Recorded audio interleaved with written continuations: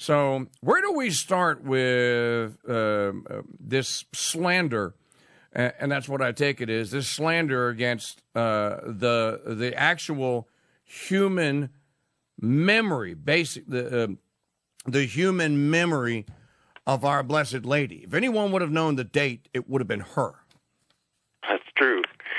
That's true. So I used to subscribe to the print edition of Inside the Vatican magazine, and just don't have as much reading time as I used to, so I canceled the subscription. But I saved several of the issues that I got from years ago, and one of them is the December 2012 issue, which was actually the last year that we had Benedict XVI as Pope.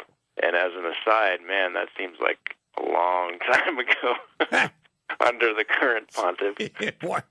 An eternity. Yeah. But anyway, the lead story for that year's December issue is, the article is called "The 25th of December, Pagan Feast or Patristic Tradition?" ? And so essentially the purpose of this brief but well-sourced article is that December 25th actually is and was the actual birthday of our Lord.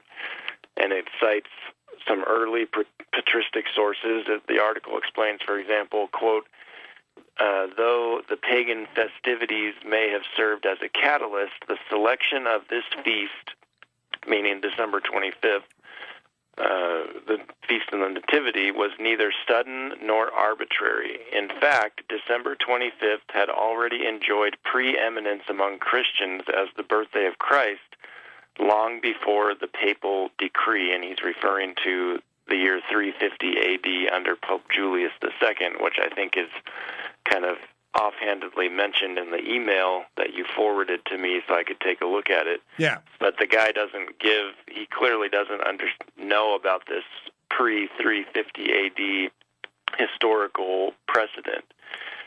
So the article continues here.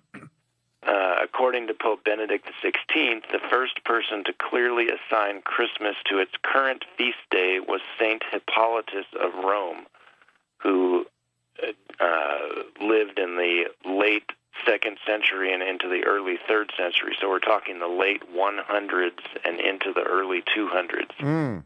The article says, quote, in his commentary on Daniel, which was written around the year 204, so that precedes the 350 date by almost 150 years, St. Hippolytus wrote, quote, for the first advent of our Lord in the flesh, when he was born in Bethlehem, was December 25th.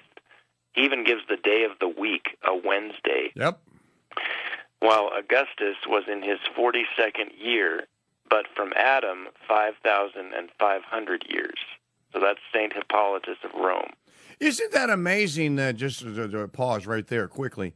Isn't that amazing? And Brother Francis and others have informed us that if you count backwards, if you take the genealogy of David backwards from where you find it in the gospel, you will arrive at an exact number of years, and it's around 5,500 years. So for people that say that, well, there's no historical accounting, and the earth is billions of years out, blah, blah, blah. Actually, we do have a very good historical accounting, and every name that's in that genealogy is a person that was born and lived and died. That's an actual historical record. What do you have? What do you have? And so 5,500 years from Adam. I love that. I had not heard this one before. Please continue. Sure. So this article goes on to reference as well let's see here, I think it's a quote from the church father Tertullian. He's not a saint because unfortunately he ended up falling into some heretical beliefs, but his testimony is very early. It's in the early to mid 200s, and it's important testimony. This article says, Tertullian wrote that Christ suffered, quote, under Tiberius Caesar in the consulate of Rubellius Geminus and Fufius Geminus. You gotta love those Roman names.